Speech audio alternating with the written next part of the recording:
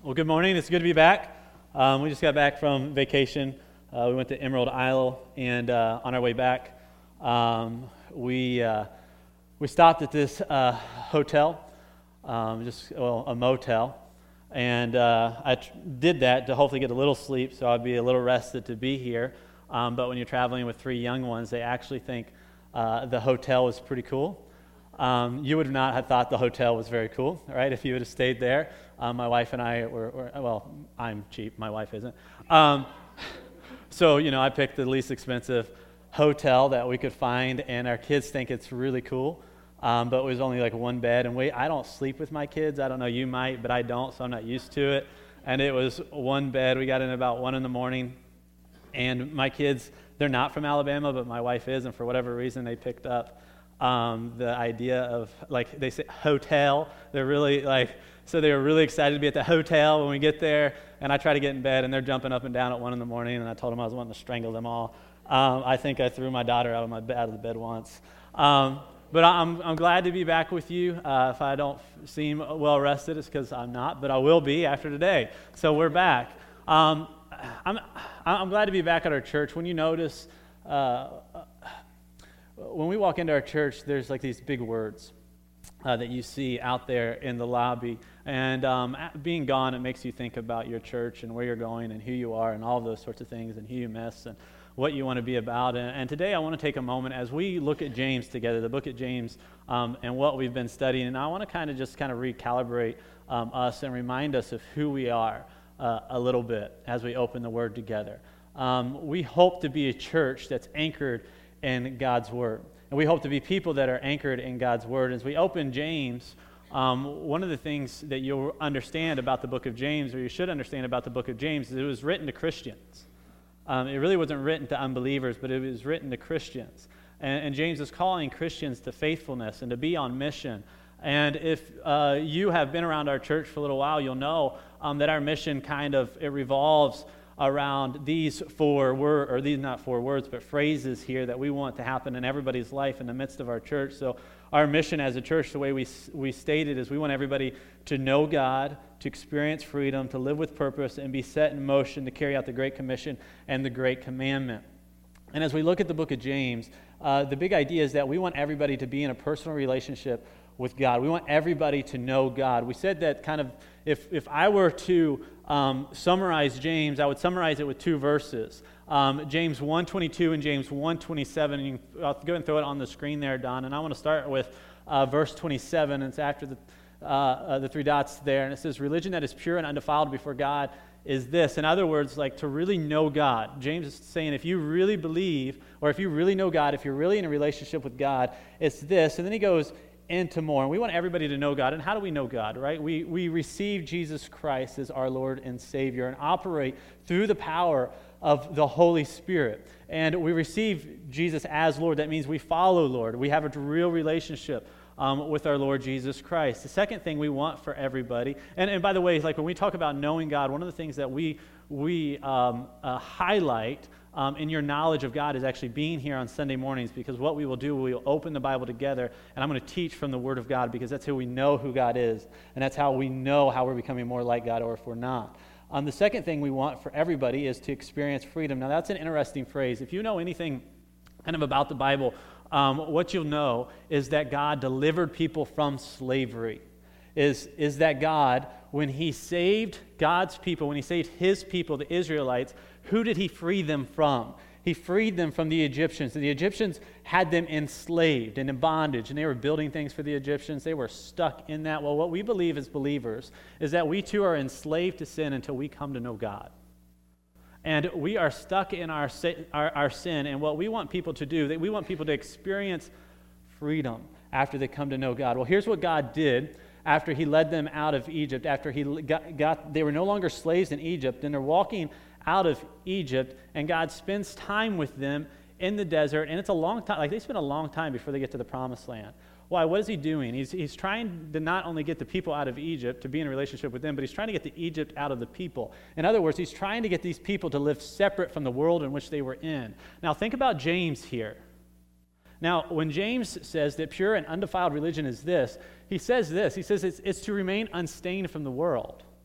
And so what James is saying is that you have to separate yourself. He's not saying remove yourself from being out in the world. Like, we can't do that, right? We are part of the culture in which we're in. Like, if you have a job, right, you can't just stop going to work. Like, your family needs to eat. But what he is saying is that you can't be stained by that. Like, you have to live different lives than the rest of the people do. And so we want people to experience freedom from the bondages that you are in, that's not just happens to be out there in the environment, but that actually is in your own heart. And one of the ways that we hope that you will do that is that you will join a group of people. If you notice, right, God didn't just deliver one person from Egypt. God delivered people from Egypt. They walked out together. And so this is why we encourage you to be in groups. We want you to be in groups so that God can use the people around you to give you a different culture, a different community to be a part of so that you can follow him. The third thing that we hope that everybody will do is live with purpose, right? Well, I believe that you have a God-given purpose no matter who you are. In James, he puts it like this. He says it's to visit orphans and widows in their affliction, right? You too are supposed to care about orphans and widows, right, in their affliction. But your purpose may be a little different. God has wired you in different ways, and God has a plan for you. And the fourth and final thing is to be set in motion to carry out the Great Commission and Great Commandment. James 1:22, he says this. He says, be doers of the word, not hearers only, deceiving yourselves. And so what does he mean by that? He means to be set in motion, be doers of the word, right? God has something for you, and we are supposed to be active in our faith. And this leads me to James chapter 2. We're going to begin at verse 14. If you've been with us over the past couple weeks, what you've discovered is that we are going through the book of James together, and we're pretty much reading every word of James over the next several weeks, and we're just allowing God to speak to us out of this book as we try to understand it together, because that's who we want to be. We want to be God's people that are centered around and under his word. James says this to a group of Christians. He says, what good is it, my brothers, in verse 14, if someone says he has faith, if he knows God, in other words, but does not have works? Can that faith save him? If a brother or sister is poorly clothed and lacking in daily food, and one of you says to them, go in peace, be warm and filled, without giving them the things needed for the body, what good is that? So also faith by itself, if it does not have works, is dead. What James is saying here is that faith that is not set in motion is dead. Faith that is not set in motion is dead. Maybe I should put it like this, right? Commitment, right? Commitment to God, or commitment to do good and godly work always follows conversion. Commitment to do good and godly work always follows conversion. In other words, you can't come to know God and not be set in motion. They always go together here. Commitment to do good and godly work always follows conversion. What James does here, he kind of gives kind of a hypothetical. Here he's arguing with people. He's not really arguing with anybody, but he's sending a letter.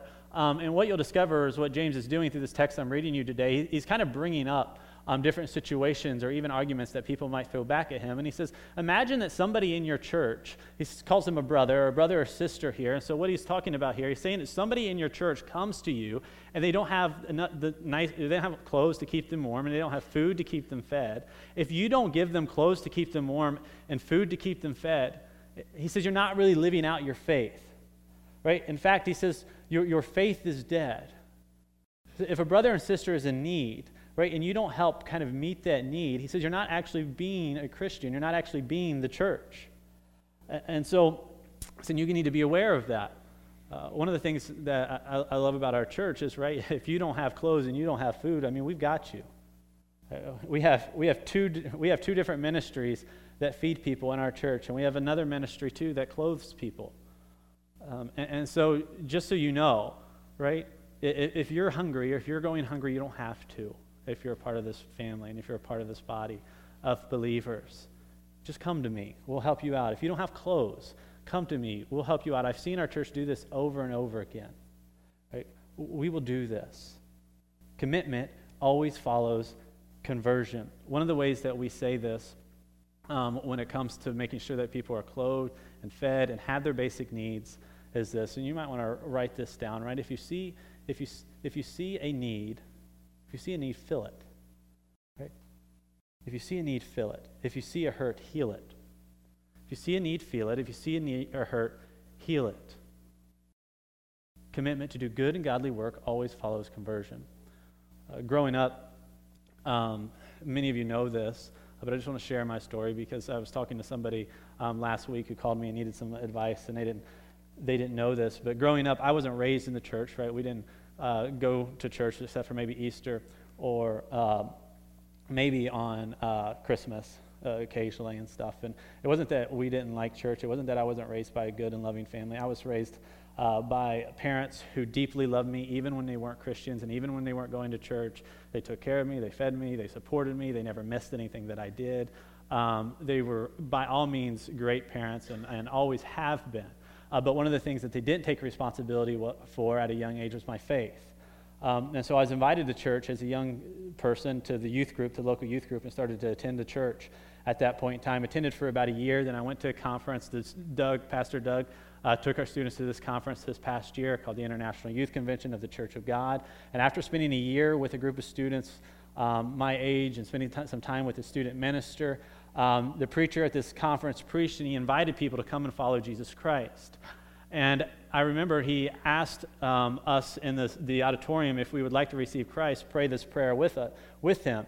And then he said, if you prayed that prayer with me and you've received Christ for the first time, here's what I want you to do. I want you to stand up. And I remember thinking okay, I prayed the prayer, but I'm not going to stand up. What if nobody else does? And then I started to see people start to get out of their seat and stand up. And then he asked us to do something else. He said, go ahead. If you stood up, come forward, and there's a prayer room, go back to this prayer room. Youth ministers, would you go back to the prayer room with the students? And so a group of students and I, we went back to the prayer room, and our youth minister sat down there, and he asked us about our commitment to Christ. And I'll never forget this. He wanted to make sure that our commitment was sincere, and so he asked us to receive Jesus as Lord. But then he asked one other thing. He asked, so what else is God telling you? And I thought that was really, as I look back at it now, I felt like it was really odd, because I don't feel like we ask people that question a lot after their conversion. We're just so excited that somebody has decided to come to know Christ and may be willing to be baptized. We don't kind of follow up with this question, well, what is God calling you to now? He's called you to himself. Is God doing anything else in you? Is he stirring anything else in you? And my youth pastor, he asked me that question. He said, well, what else is God telling you? And I knew it right away. God was calling me to my family. My family, they were not following Jesus. They did not have a relationship with Jesus Christ. And so there, as a teenager, I told my youth minister that my goal, was my mission in life at that point in time was going to be to get my parents to church so that they could hear about Jesus and come to saving faith in Jesus Christ. And so that's what I committed my life to at that point in time. Within 2 years, they were all baptized. Commitment to do good and godly things always follows conversion. This is the way that our faith works. You're not just saved from death, hell, the wrath of God, or any of that, but rather you're saved to, and you're saved to life. James says that faith without works is dead. And so when we are converted, what God is doing is he's bringing to life God in us to carry out the works of God through us. I'm going to ask you this question right now. This is kind of just going to ask kind of a series of questions as we read this text together for you to ponder. And here's one. What are you committed to right now that is proof that your faith is not dead? Maybe I'll put it this way. What are you committed to right now that's proof that your faith is alive? What is God doing in your life? What is he calling you to? Verses 18 here. You're following along. James continues to kind of argue with just the straw man that will be there in the church. He says, but somebody will say, you have faith and I have works. Show me your faith apart from your works, and I will show you my faith by my works. And so right now, James is saying that some of you are going to say, like, I don't need to do anything after I come to Christ. Like, I have faith in Jesus Christ. Like, he's going to do it all. I don't need to do anything. But my faith is strong. You might need to serve. You might need to work. You might need to do these things for Christ, but not me. I'm just going to kind of merely believe, right? My gift is faith. Your gift is works. And what James is saying here is they're not two different gifts, but rather faith always leads to works. And so what this may look like in our life is that you want information without transformation. Right? You want to come to church and you want Pastor Josh or whoever to give you a bunch of information, right, so that you can hear. Maybe you find it interesting. Maybe, I don't know, it kind of encourages you to hear the Word of God, in which it should. But what never really happens is your heart is never changed by it. Like, you're never transformed by the information that is given here from the pulpit or from the Word. Maybe it sounds like this: Josh, I want to go deeper. Right? I want you to teach me more and more about what the Bible says, or how it relates to culture, or some type of psychological tidbit that goes with the scriptures. Or I want you to go deeper. Just please go deeper. But you're never willing to, when I just give something really simple to you, just to walk away and obey it. Right? A lot of us want to know more and do very little. For most of us, we know a lot more, really, when it comes to the Scriptures and when it comes to following God than what we're actually willing to do. And this is what James is getting at, is that many of us have a lot of knowledge, but we're very apprehensive about carrying out the commands to God, to obeying God. John Calvin put it like this. He said, obedience is the true mother of knowledge. Right? Obedience is the true mother of knowledge, because most of us know more than we're willing to do. When I thought about a family that actually I feel like carries this out really well, and there's a lot of families in our church that do this well when it comes to balancing knowledge and obedience, I thought about the Berenger family. Don and Don Jr. are back there in the computer, and they're probably embarrassed that I would even talk to you about this. But Don and his wife Judy, the senior, they've been in this church for a really long time. I can't imagine probably a few people that would probably get a better grade on their Bible exam than probably those two if we were to give Bible exams out. One of the things that they have taken responsibility for in our church is to visit shut-ins. There's rarely a Sunday or a week that goes by, I feel like, where they're not visiting somebody and checking in on somebody, or calling somebody to see how they're doing. Well, they have passed down their faithfulness then to their son, Don Jr. Don Jr., he runs the screens back here, and he's part of the elder board, and he does a lot for our church. Kelly, his wife, is back with her children right now. She helps run the children's department. It's incredible how much work she is willing to put in. And then you have their children. You have Ryan and Hannah. And I'm like afraid to teach the Bible in front of Ryan, because Ryan knows probably more than I do. Some of you have taught Ryan. You know this, right? Some of you have been corrected by Ryan. And Ryan's a 6th grader. But one of the things that I love about Ryan is that he gets to church early because he makes sure the computers are ready. Now that he's out, he just transferred out of the children's department, but he gets to church early as a 6th grader to make sure all the computers are set up and ready to go for children's church. And so what you see in this family is a balance of information and transformation, a balance of knowing and doing, right? And we have a number of families in our church and people in our church who are just like this. This is the great thing about our church. But those are examples to follow, right? Those are saints to be thankful for. And those are the types of people that we want to become. And so he continues here, James continues here, he says, you believe that God is one, and you do well. Even the demons believe and shudder. Do you want to be shown, you foolish person, that faith apart from works is useless? Now, what he says here when he says that God is one, what he says, he says, you believe that God is one, and he says, good job, you're orthodox. In other words, like, you have right belief. And what he then goes on to say, he says, even the demons believe that. In other words, he says, that even demons have the right belief about who Jesus is and who God is. Like, you could give demons a test, and they could pass it. Like, they could check off, they could fill in all the fill in the blanks, they could get A right, B right, true and false, right? They could get all of that right. But since they're not following Christ, they still get it wrong. So, right, if you're a theology person, right, you can't have orthodoxy and not have orthopraxy. Right? You can't really know God and not being set in motion to follow God, in other words. Like, knowledge and obedience always go together, because here he actually says this, and he's talking to the church here, and he says, the demons actually have a leg up on many of us. Because the demons do something. They shudder. Like, they respond. When they come into contact with God and when they understand who He is, they respond. And what James is trying to waken the church up and to those who are following Christ is he says, if you don't respond, when you come to saving knowledge and when you really understand who God is, like he says, there's something wrong. He says, you actually don't know as much as you think you know.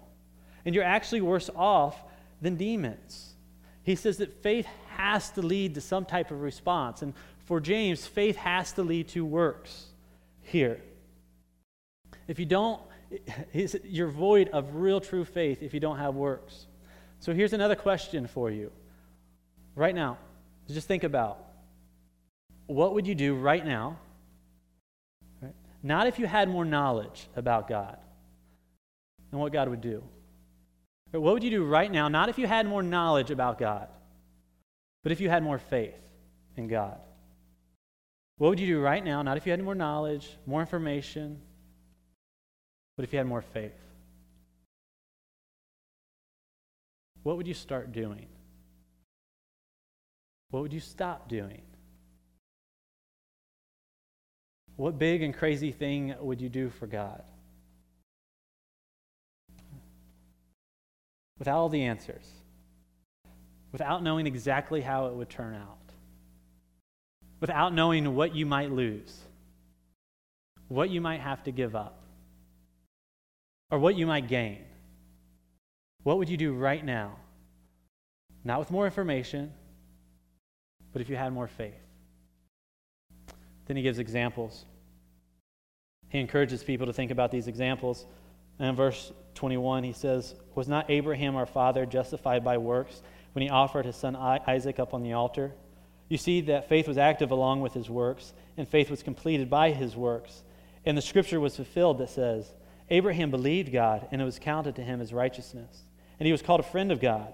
You see that a person is not justified by works and not by faith. See, a person is justified by works and not by faith alone. And in the same way, was not also Rahab the prostitute justified by works when we received the messengers sent them out by the other way? For as the body apart from the spirit is dead, so also faith apart from works is dead. So it gives us two examples. The first is Abraham. Now, if you know anything about Abraham's story, in Genesis chapter 12, Abraham is called out by God. And basically the call goes something like this in Genesis 1 or 12, 1 through 3. It says, Abraham, go from your kindred and your homeland. In other words, Abraham, leave your family, leave all the land that you own, leave all the wealth that you have, and go to a country far off.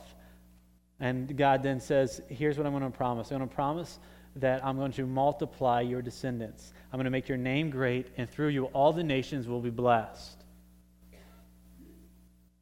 Now, if you got a message from God, and He just promised you that He's going to give you descendants, and He's going to make your name great, and the only thing you have to do is leave your family and all your wealth, would you do that?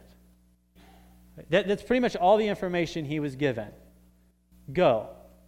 Abraham was given very little knowledge, how you're going to do it, and God just said, go. And what we know about Abraham is that Abraham leaves. He hears this call from God, he hears the words of God, and he just leaves. He just goes. And Abraham is known, right, as the father of our faith. James is writing to mostly Jewish Christians here, and he says, your father. Now, to To the Jews there he's writing to who became Christians, this was very significant to them because all of them came from Abraham. They all descended from Abraham. They all have one father, Abraham. And Abraham was extremely respected. He is the father not only of their nation, but of their faith. In the same way, Abraham is our father in this way, that he is the father of faith. He leaves just on the call of God and exhibits insane faith by leaving everything that he had, all of his wealth, all of his family, just to go to the land that God had called him to. Not only this, God promised Abraham descendants. Now there's a problem here when God called Abraham all these descendants. Abraham had not had any children, and Abraham was getting older at this point in time, and his wife was getting older. And ladies, you know that the older you get, the harder it is to have children. Just because they didn't have doctors back then, or the doctors didn't have the knowledge that we do now, doesn't mean that they weren't smart enough to understand that when you get older, it's very difficult to have children. And so they go believing that God is going to give them children, and they have no idea how. And so they go and they spend a number of years trying to figure out how God is going to answer this call. And then finally God gives them a child of their own, Abraham and Sarah, and they name him Isaac. Why do they name him Isaac? Well, what does Isaac mean? Isaac means laughter. Abraham names this child Laughter because the Bible says they were about 99 years old, because they were so old when they had this child that it's hilarious that they could even have a child at this age, because they had it at an hilariously old age here. Then what does God call Abraham to do with Isaac? Well, let's look. Genesis 22, 1 and 3. So they have Isaac. Abraham and Sarah, they're elated because they believe that this is the person whom God had promised them. And then God is going to do something very incredible here, and really hard to believe. It says, after these things, God tested Abraham and said to him, remember that God will test our faith. We actually started out this series being reminded that God will test our faith. And he says, Abraham, he said, here I am, was how Abraham responded. And then God said, take your son, your only son Isaac, whom you love, and go to the land Moriah, and offer him there as a burnt offering on one of the mountains which I shall tell you. So Abraham rose early in the morning, saddled his donkey, and took his 2 young men with him, and his son Isaac. And he cut the wood for the burnt offering, and he rose and went to the place in which God had told him. So do you get what God just asked him to do? God gave him his firstborn and his only son with him and Sarah. This was the son of the promise, and God has asked him now to take his son up onto the mountain and sacrifice his son so that he would no longer have a son. Here. Now, how would you respond to this if God asked you to do that? Now, you don't have to worry about God asking you to sacrifice your son, because you're never going to have to do that, right? God distinguishes after this moment, right? God's people have never sacrificed their children, and this is one of the things that God's people were told to never do, although everybody around the nation of Israel were sacrificing children. God made it clear that we don't do that. I'll answer to you in a second why Abraham was asked to do that, but just put this aside. Right? How would you react? We know here that Abraham had about 3 days to think about this. In verse 4, it says they went about 3 days before Abraham decided to take him up on the mountain, was ready to go up on the mountain. You imagine what Abraham must have been going through. God, are you really calling me to do this to my one and only son, the son of the promise? But one of the things that we have to be sure of here is that Abraham had learned to trust God through his years. Abraham's faith was so great that he believed that if God was able to give him a son at a hilariously old age, that God could raise this son from the dead. We don't really know, but what we do know here is that Abraham seems ready to give everything up to follow God and to be faithful to God. And this is the lesson that we learn from Abraham. Be careful. Don't let your modern sensibilities get in the way of what God is teaching us here. Abraham is our example because he's willing to give everything that is important to him up to be faithful to God and to obey God. And the question that James is asking us, or I believe that God has for us as we think about this, is what are you unwilling to give up as you follow God? Think about that. What's the one thing that you're unwilling to give up to follow God? What haven't you given to him? Is it your children? Right? I'm not saying to sacrifice your children on the altar, but right, are you raising your children in a godly way? Is it your job? Do you refuse to kind of give up being influenced by those around you instead of starting to influence those around you? What is it? Is it a substance? Is it wealth? What is it? Here's the thing, whatever that is, right, when you read this text, what God is asking us to do, he's asking us to give him that very thing right now.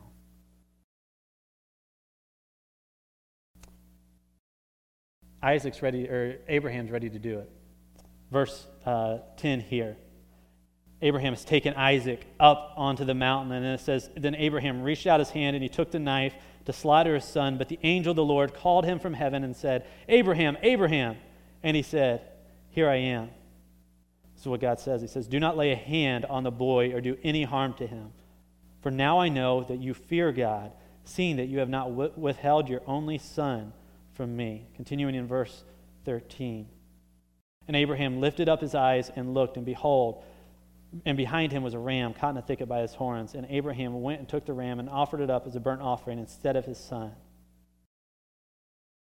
So Abraham's ready to do it. God stops him. And he says, Abraham, I see that you've passed the test. You're ready to give up everything to follow me. And here's what we know about this story. Not only does this story teach us something about obedience here, but and a faithfulness to God, but rather it teaches us about the faithfulness of God. Right? We aren't blindly, right? We aren't blindly faithful to God. We know more about God than Abraham did. Do you realize that?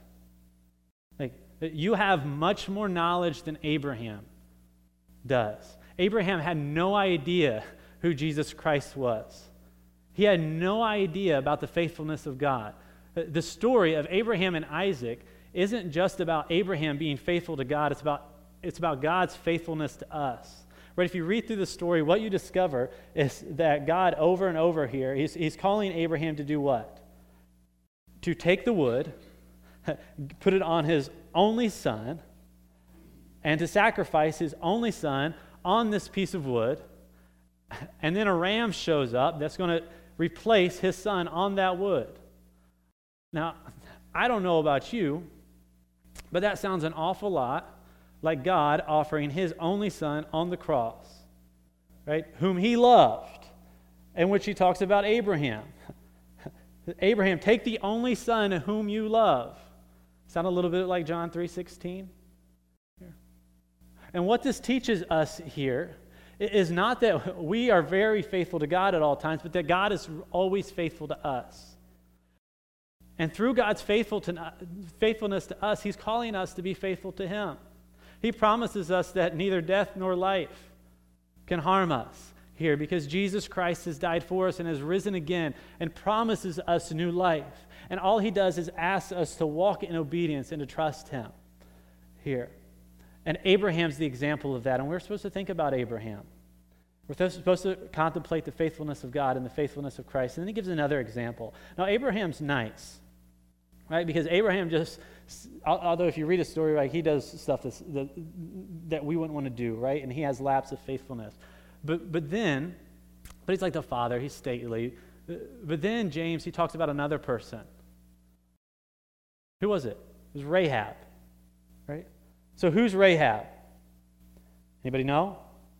The text says Rahab is a what? A prostitute. So you have a man, he was wealthy to begin with, probably had a good family, had a lot of cattle. He is known as kind of the father of a nation, very upright. And then James says, you should also think of Rahab the prostitute because she was faithful to God too. Well, how was Rahab faithful to God? Well, when God's people were going into Jericho, they sent 2 spies in, and the 2 spies ended up in a brothel, and they needed somewhere to hide. And Rahab, who was seemed to be probably the mother of the house, hid these men, and she told the people looking for them that they had already gone outside of the gates. And then when it was safe, she told these men, she said, hey, you need to go this way and to get out of here, but if you would, please spare me and my family when you come through and you take over Jericho. And the men promised they would. Now Rahab risked her life too to do this. If they would have found these men in her home, and she would have lied about it, which she pretty much did, to protect these men, so God's people could have moved in, she would have lost her life. She would have lost everything. They would have killed her. And so why did she do this? Well, Joshua tells us why she did it. Chapter 2, verse 11, it says this. She says, she believed that the Lord your God, he is the God of heavens and above and the earth beneath.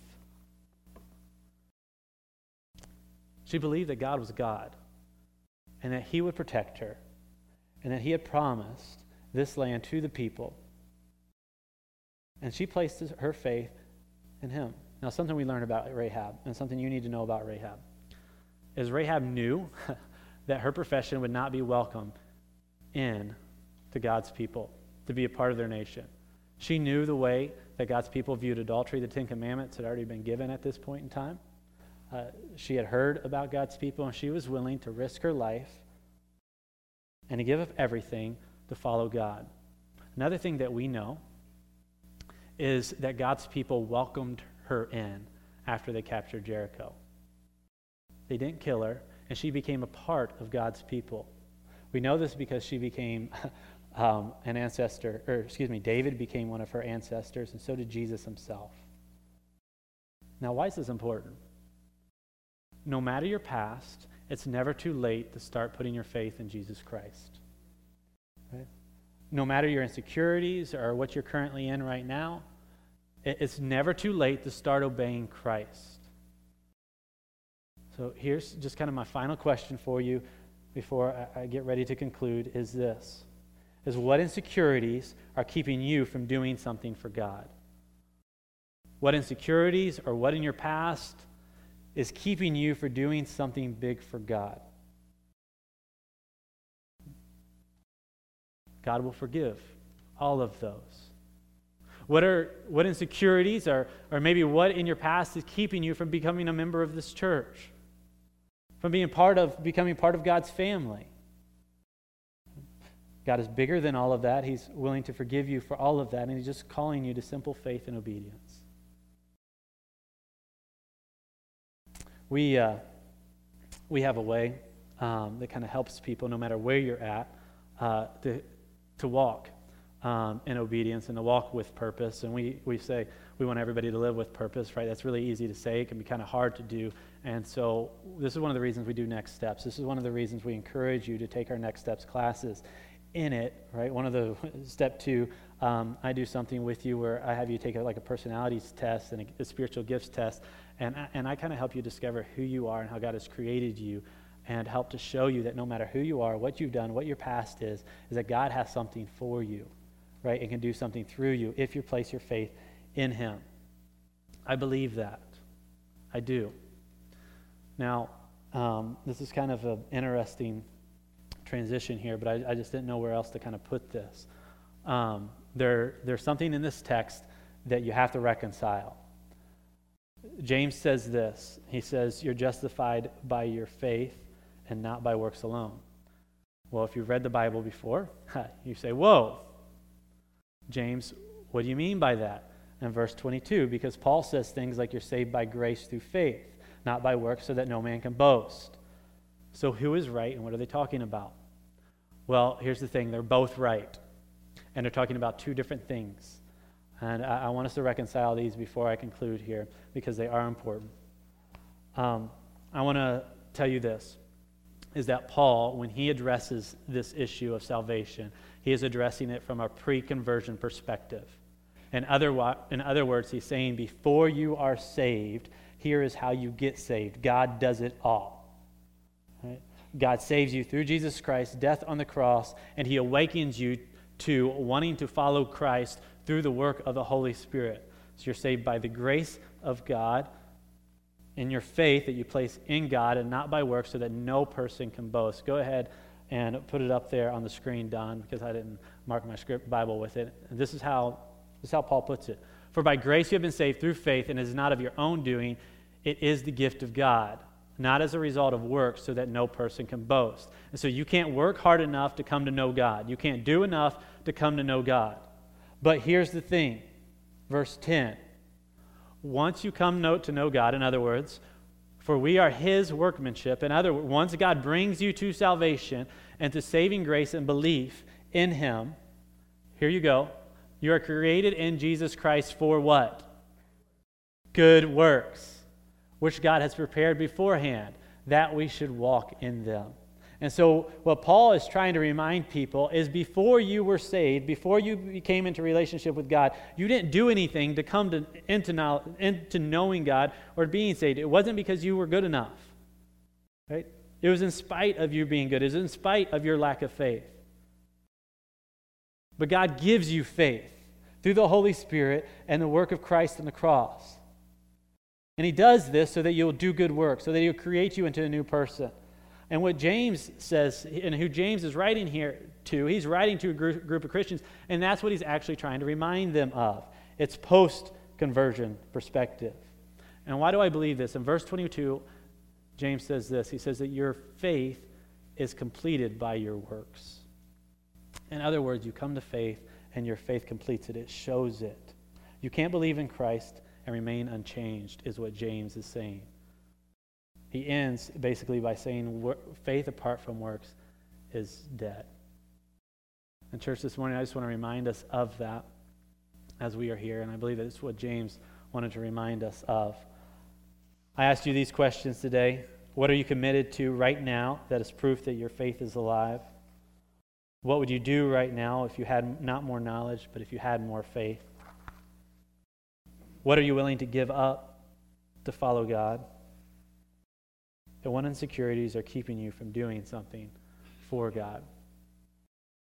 I'm going to pray, and then after I pray, we're going to sing a worship song. It's Jesus, I Come. If you want to come to the altar and maybe contemplate these questions, or maybe one of these questions stirred something up in you and you want to pray through them. Maybe you have a ministry. Maybe you're doing something for God that you just want to pray over. You want God's blessing in. You want to ask more faith. You want to ask for more faith. So that you can have more courage in carrying out the very thing that God has called you to do. Whatever that might be, you can do that. You're welcome to come to the altars. You can pray at your seat if you just need to worship and pray for God to increase your faith so that your good works, good and godly works, might increase. I encourage you to do that as well. Let us all stand. I'm going to pray as the worship team comes forward. Father, this morning, we're reminded that faith without works is dead. And so, Father, right now we pray that you bring us, you give us some life. Father, I believe that your Holy Spirit calls us all to ministry. It may not be full-time ministry. It's not to the pastorate. It's not to be a foreign missionary for a lot of us, but you have called us all to simple obedience. You have called us all to obey your word. You have called us all to share our faith. You have called us all to be generous. You have called us all to great and wonderful things that you have promised to bless. But Father, they all must be done in faith. Father, I pray that we are living proof that our faith is alive. I pray that you awaken dead faith in this room. Father, I pray that we don't beg you for more knowledge or more information, Father, but rather that we are true seekers of transformation. Father, I pray that if there's anything in our lives that we're unwilling to give up to follow you, that we give them to you at this moment. Whatever it is, we let you know right now that it's yours. Father, there are some here today, maybe that believe that what they've done in the past is too much for you.